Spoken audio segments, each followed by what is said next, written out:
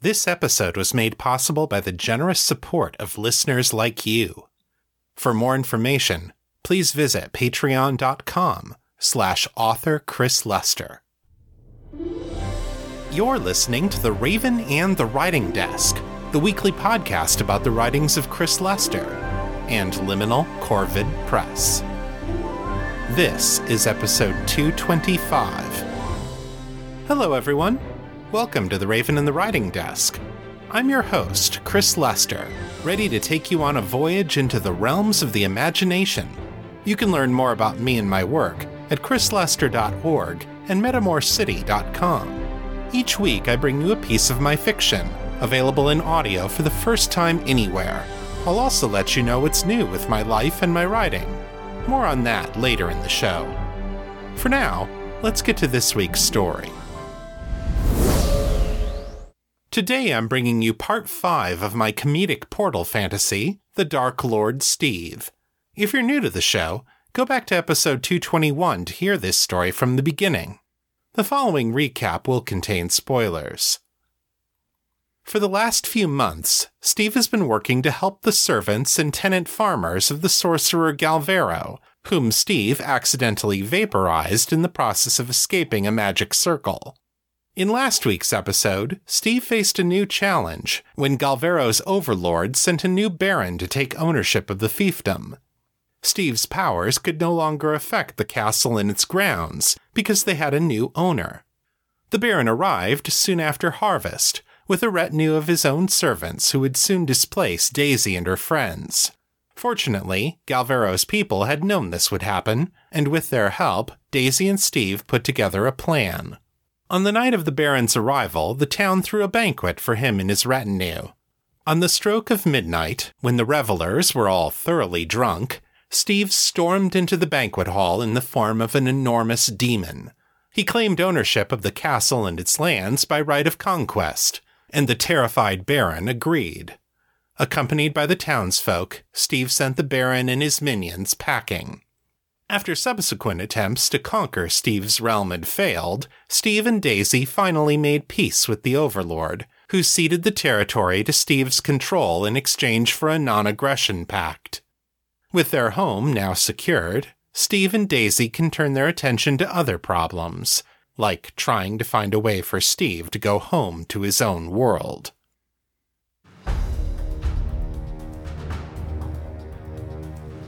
The Dark Lord Steve. Written in red by Chris Lester. Part 5.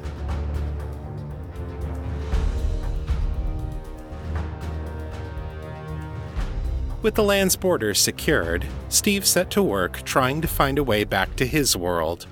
He sent envoys to other sorcerers and wizards throughout the Reach and beyond, and hired adventurers to bring him spellbooks and magical artifacts.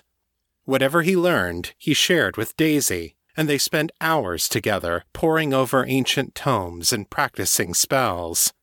She did not have much formal education, but she was bright and curious and eager to learn. Together they figured out that most forms of magic were actually forbidden to Steve. As a demon, he could summon and change objects as he saw fit, but actual spells would only work for the local humans. If this was a simulation, Steve wondered if that was what the designers considered game balance. Sending Steve home turned out to be more complicated than he had expected. A summoner could banish the demon he had summoned, as long as it was contained within the pentagram, but since Galvero's spell had been broken, the means for banishing Steve had been broken with it. No one seemed to know how to banish a demon that had been freed. There were vague references to appealing to the gods, but nothing like a how-to manual. Months went by without further progress, and eventually Steve put the project on the back burner. There was work to be done in his kingdom, crops to be planted and harvested, improvements to be made in the town and the castle, more diplomacy with neighboring rulers. It was a rewarding life, and while he had been here longer than he planned, he knew there wasn't really any rush to get home. Based on what Rashid had told him, every year of time in this world was only a day back in his. He topped off Maleficent's food and water the morning before he left, She'd be fine without him for a few days. Eventually, they'd figure out a way for him to get back, and Steve could just tell his boss he'd gotten the flu or something. Nothing to worry about. Sometimes, he went weeks without thinking of Oakland at all. Through it all, Daisy remained at his side, his first and closest confidant. As Steve's second-in-command, she had the opportunity to do more, to be more, than she ever had in her previous life, and she took to it with gusto. In addition to her magical studies, she learned to read English, and subsequently devoured books on agronomy and water management.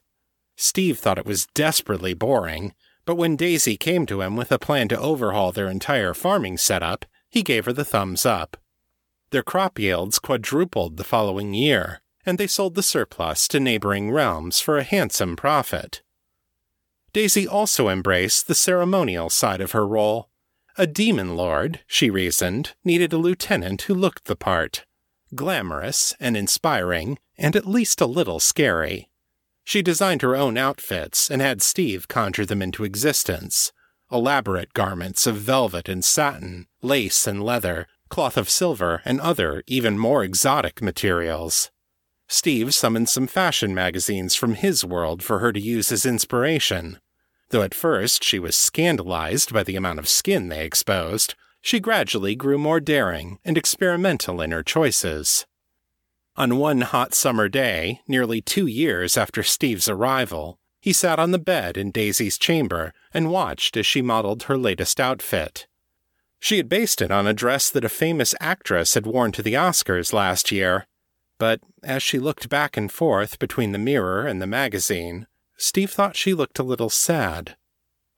"What's wrong?" he asked. "Did I screw up the dress?" Daisy smiled patiently at him, but it didn't reach her eyes. "No, dear Steve, the dress is lovely. The problem is here." She gestured at her own torso. "I have not the bosom to do it justice, nor the, She pointed to her backside. "Booty?" Steve suggested, teasingly. That surprised a laugh out of her. "That would be a strange treasure indeed. Imagine finding a woman's bottom in a dragon's hoard."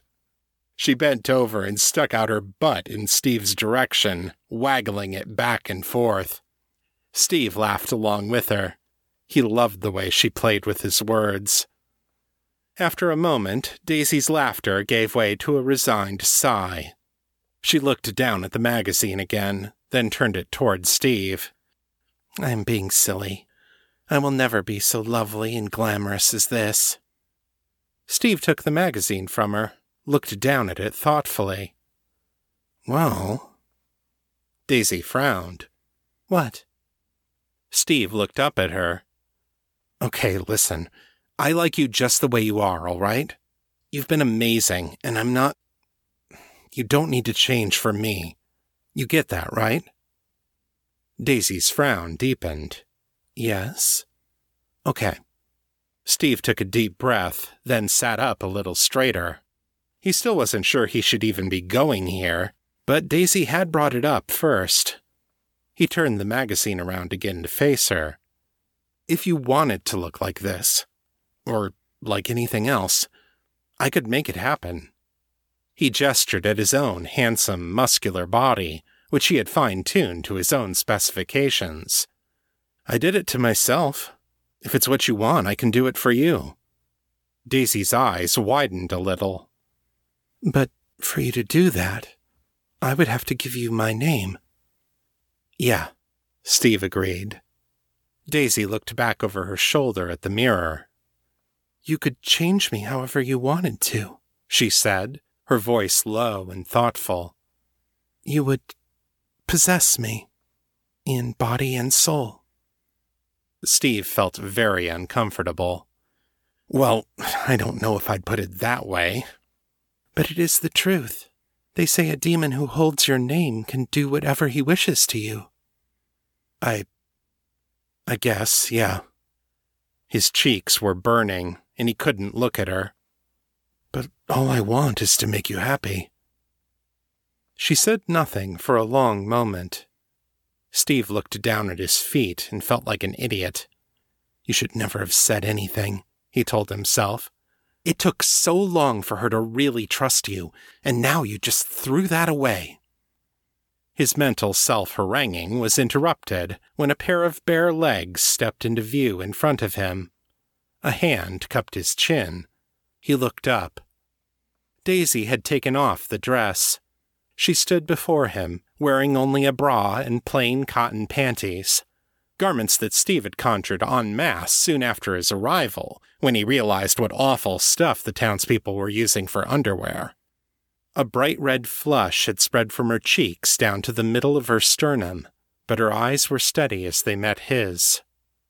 "My name is Aoife, daughter of Albin," she said. "I am yours, my lord Steve. In truth, I was yours already." She took his hand in hers, placed it over her own heart. "Make of me what you will." Steve felt his mouth fall open. He looked down at his hand. Daisy's heart thudded against his palm, hard and steady. She held his hand firmly in place, and while he could have pulled away without any difficulty, he found that he did not want to. "Dude," he whispered. He met her eyes again. You're sure?" Daisy nodded. "I have long had desires I dared not name. Dreams I thought to deny. The desire to be molded, like clay at the potter's wheel. To be reshaped to suit you, the way you reshape everything else." Her blush deepened. "Let me be what you most desire, my lord. You have given me so much. Let me give you myself in return. My body and soul are yours." Steve became immediately aware of 3 things. First, there was a very good reason he hadn't been trying harder to get home, and she was standing right in front of him. He didn't want to go anywhere without Daisy. Second, if he could find a way to bring Daisy back with him to the Bay Area, she would love bondage a go-go. The woman obviously had some major fetishes that were going unfulfilled in this world. And third, apparently Steve had some unfulfilled fetishes of his own, because he was seriously, painfully turned on. A slow, hungry smile spread across his face. He felt his voice drop half an octave as he said, "As you wish, Aoife, daughter of Albin."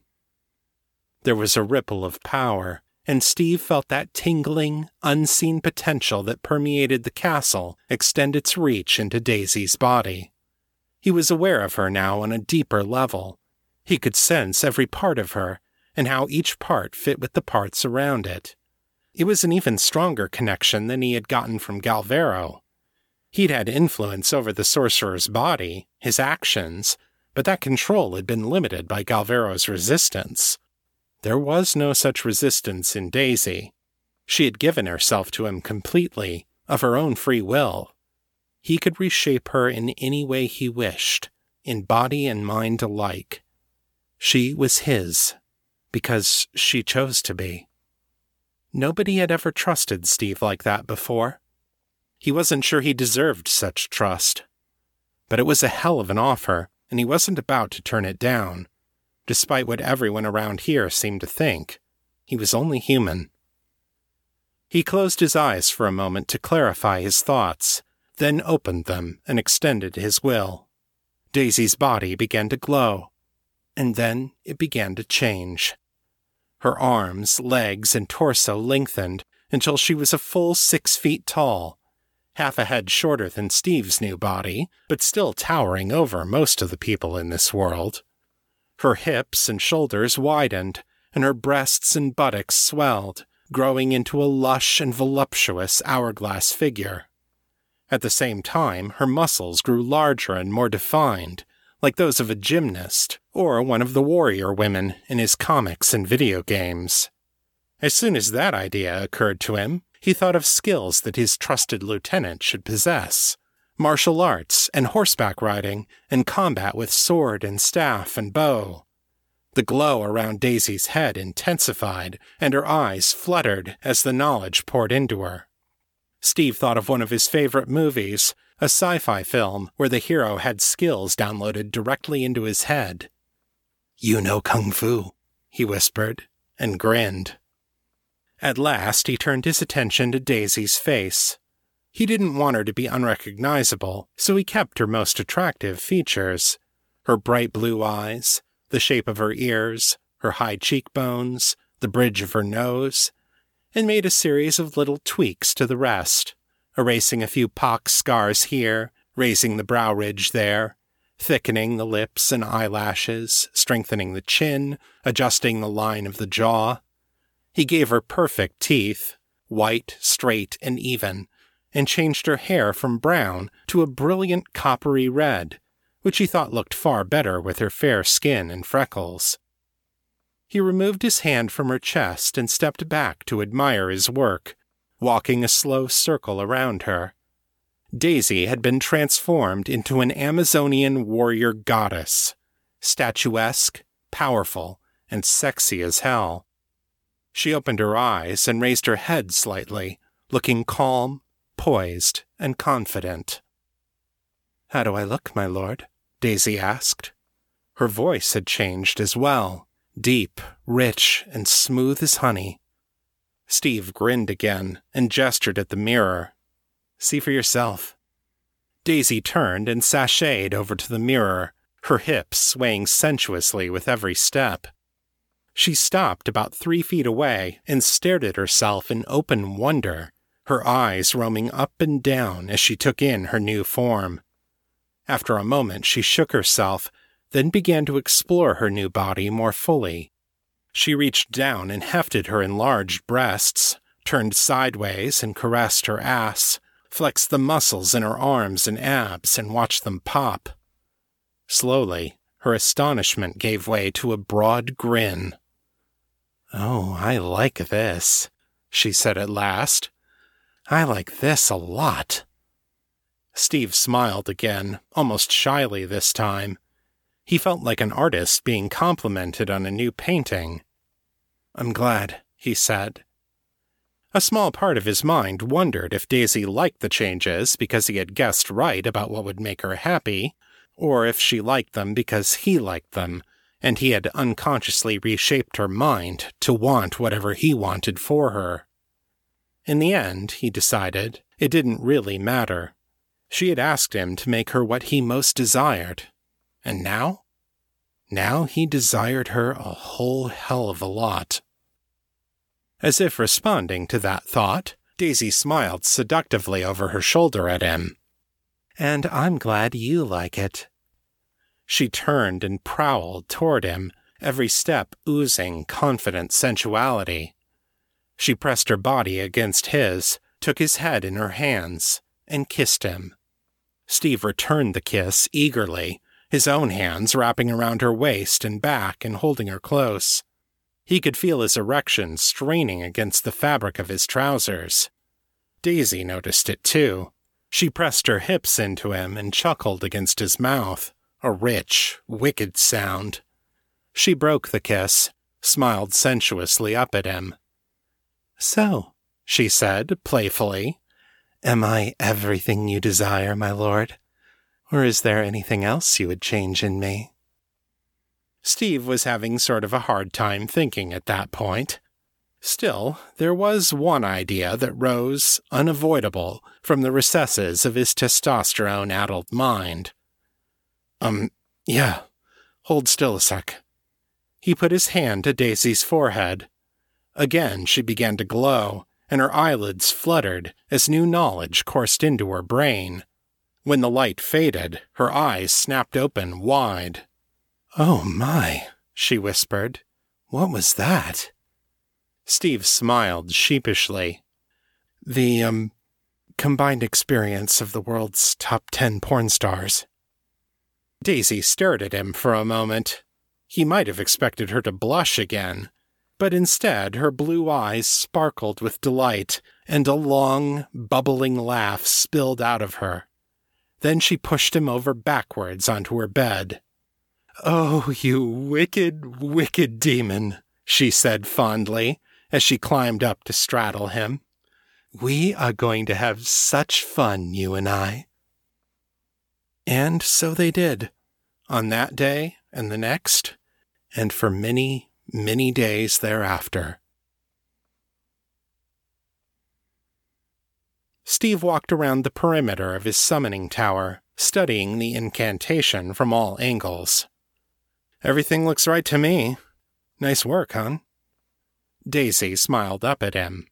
She knelt beside the pentagram with a ritual knife, a cup, and one of the books of magic they had collected and studied over nearly 4 years together. "Thanks," she said. "I think we're ready." "Let's do it," Steve agreed, and moved back behind Daisy to let her work. Daisy lit the candles around the magic circle and began chanting in High Flavinian. She cut a small incision in the palm of her hand and squeezed a few drops of blood into the cup. As she finished the final lines of the invocation, she tossed the blood into the air over the pentagram, calling out in a loud voice, "Rashid Ismail Paracha, I summon thee." There was a rush of wind as a hole opened in reality, and Rashid fell sprawling into the middle of the pentagram. "Ow! Fuck!" Rashid shouted. "Yeah, I think that's what I said, too," Steve said, grinning. Rashid sat up quickly, his eyes wide. He was dressed in a tank top, gym shorts, and tennis shoes, and his whole body wore a light sheen of sweat. "Holy shit! Steve? You're alive!" "Rashid Ismail Paracha," Daisy said, cutting him off. "I have summoned thee and bound thee in my power. Heed my words." Rashid seemed to notice the beautiful woman in front of him for the first time. "Whoa," he said, straightening up a little. "You are way better looking than the last sorcerer who called me. Steve, is she with you?" His eyes went wide, as if a new thought had struck him. His voice dropped to an excited whisper. "Did she summon you to be her demon lover?" Steve shot him an incredulous look. "What? No, I told you, that idiot Galvero summoned me. I used his name to break out, and Daisy and I led a rebellion." Daisy showed them both a lopsided grin. "The demon lover part didn't come until later." Rashid looked stunned. "Holy shit, dude. I thought you were dead. Nobody's seen you in days.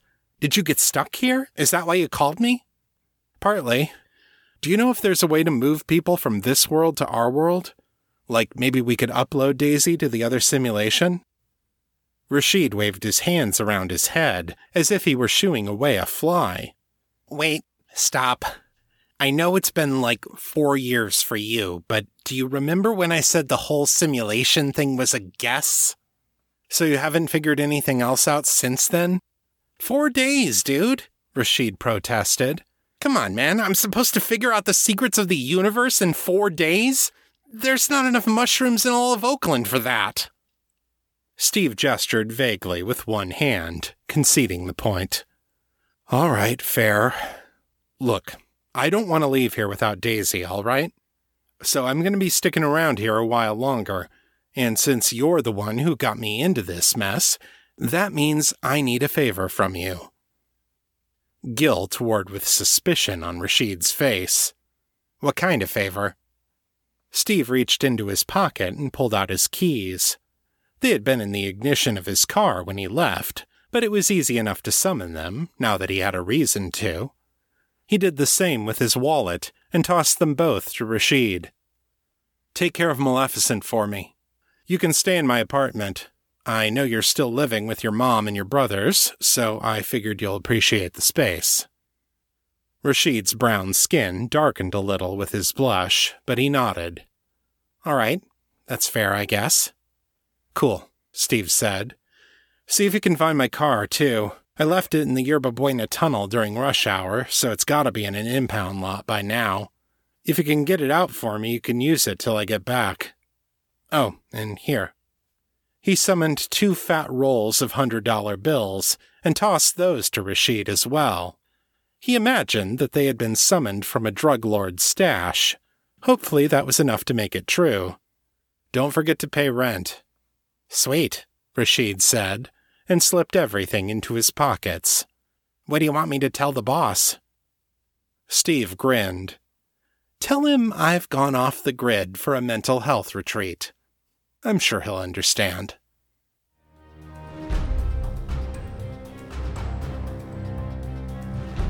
And that's the end of Part 5. Come back next time, when Steve's reforms catch the attention of someone he had never expected.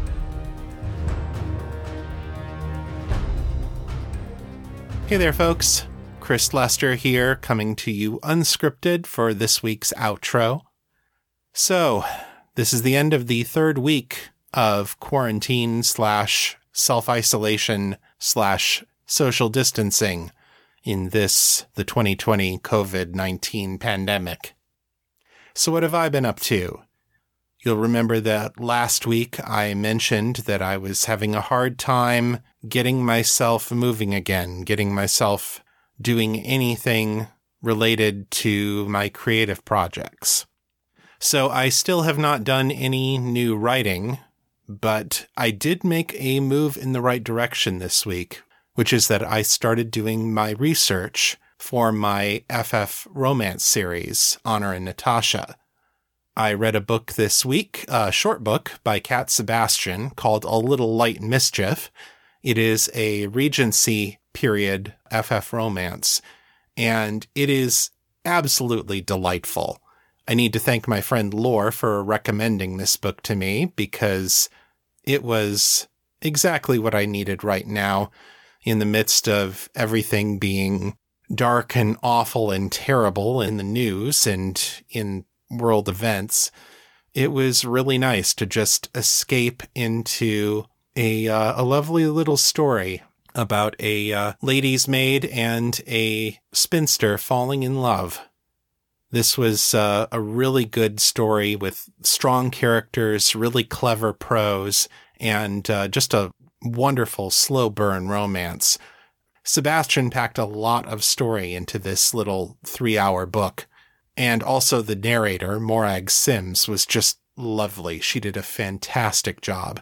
So I highly recommend this book if you are into sweet, lovely little stories about people falling in love. I did look for more books by Cat Sebastian after reading this one, but all of her other stuff is either MF or MM, so not really in line with the kind of research that I'm trying to do right now for this series. But this one was great, and if you like this sort of thing, I think it's well worth checking out. I also started this week on reading another FF romance. This one is a romantic fantasy. It seems like there's going to be more focus on plot in terms of like things happening with the characters in addition to the actual romance portion of it. I'm only in the first chapter right now, so I don't know whether or not this is going to be a book that I'm going to recommend. So I'm not going to tell you who the author is or what the name of the book is until I have a better sense of whether I can recommend it. Things that I like so far, I like a lot of the world building that the author has set up. In particular, this is a world with no heteronormative assumptions whatsoever. It's explicitly stated right from the outset that most people are fairly indifferent to the biological sex of their romantic partners, but that the royalty, because this is kind of an epic fantasy, swords and sorcery kind of world, royalty have to be more thoughtful about the kinds of relationships that they get into because they have to be able to produce heirs. So the story that I'm reading right now, this protagonist was betrothed to marry the crown prince of this kingdom, and then she arrives after having spent her entire life preparing for this role, only to find that he has just died under terrible, tragic circumstances. And so, in order to save the alliance between her parents' kingdom and this new kingdom that she's moving to, they are moving her betrothal to the new heir, who is the crown princess. And so now these two people who have not had a relationship or any kind of dialogue with each other have to figure out if they can love each other. But the fact that they are both women is not particularly relevant to that drama, except insofar as the question of whether they are going to be able to produce an heir. It is possible with magic, but by no means guaranteed. So that's a really interesting setup to me, and I'm looking forward to seeing where the author goes with it. Unfortunately, the first chapter is really long and really info-dumpy, and it kind of seems like the author was in such a hurry to tell us all the cool things that were new and different about their world right away. And because of that, the storytelling part of it has just kind of slowed to a crawl, which is not great. It's kind of a rookie mistake. And I get the impression that this is the author's first book that was published. It is at least the first book that was published in this world setting. So I'm hoping that it is just a rookie error heading out of the box. This is a mistake that a lot of people make. It's arguably a mistake I made in Welcome to the City. That book is basically all info dump. It's a short story, but still. So, we'll see how that goes. I have read some reviews that said that the rest of the book after chapter 1 is much better. And after the author has gotten through this info dumpy part, it's supposed to be a much better story. So I'm looking forward to that, and we'll see if it's true. And if the rest of the book turns out to be good, then I will tell you the name of the book and the name of the author. So we'll see. I have a couple of other FF romances that I have also downloaded to read. Those, however, are only available in ebook. They're not audiobook, and so it's a little harder for me to set aside the time for them. Audiobooks are really easy right now because I have about a 20-minute commute into work every day. So that gives me at least 40 minutes of time to listen to story each day, plus whatever time I spend walking the dogs in the evening. So I've been able to get about an hour of listening in, even if I don't have time to sit down and read. So that is how I'm moving forward right now with my creative projects, and I'm hopeful that I will be able to actually start writing soon. I'm already getting ideas from these books about things to think about, things that I need to address in my own stories, things I need to decide how I'm going to deal with in the time period of Metamore that I'm going to be writing in, because this is a new period that I haven't dealt with before. I'm going to be writing in the period right after the end of the Second Great War. So this is a time that is a lot of social change is going on in the Empire. And so I have to think about where things have been in terms of the roles of people in society and how those roles are changing as the characters move forward into this new era in history.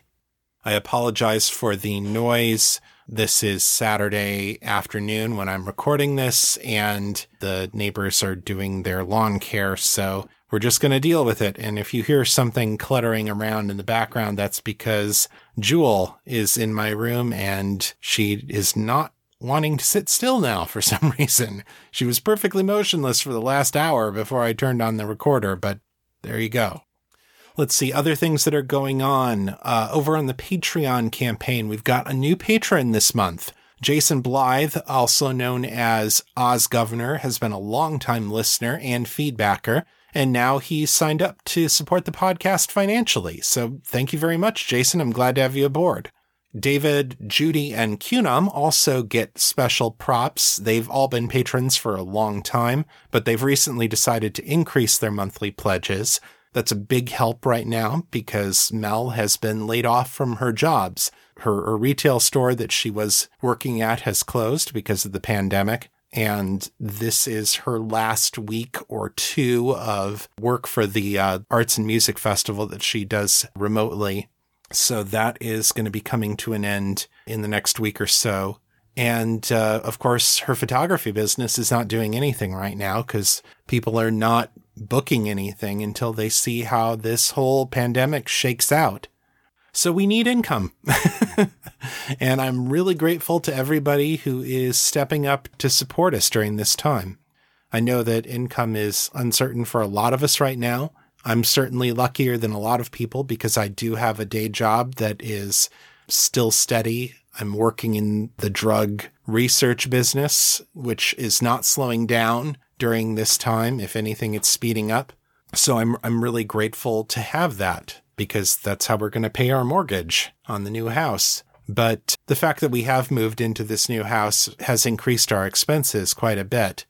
So having more expenses and fewer income streams means things are going to be pretty tight right now. And the support that you guys are giving me through Patreon is an absolutely essential part of our income now. So I'm really grateful to everybody who's still able to give. So thank you very much for your support.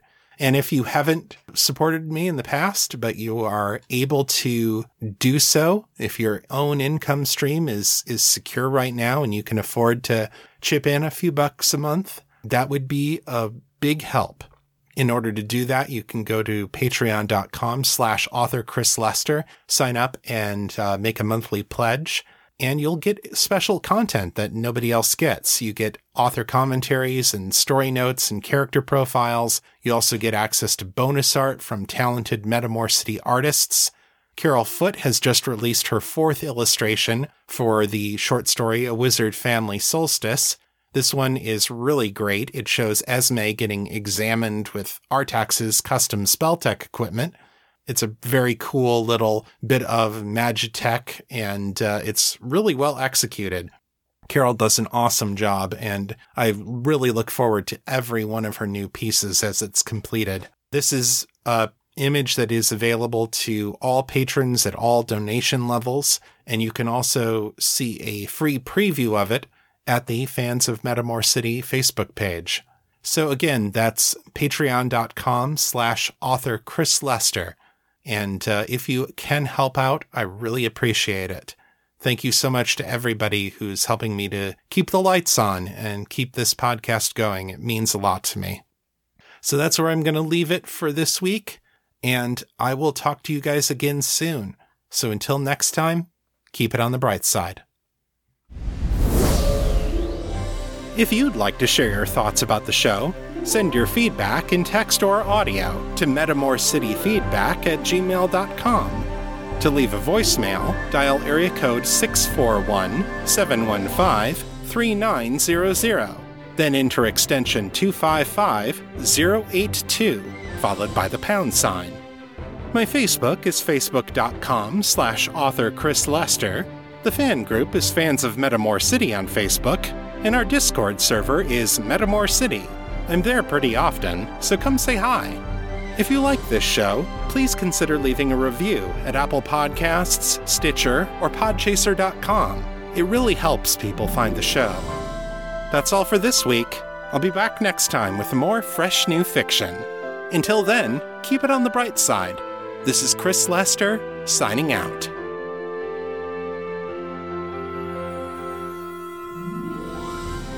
The contents of this podcast are copyright 2019 and 2020 by Chris Lester and Liminal Corvid Press.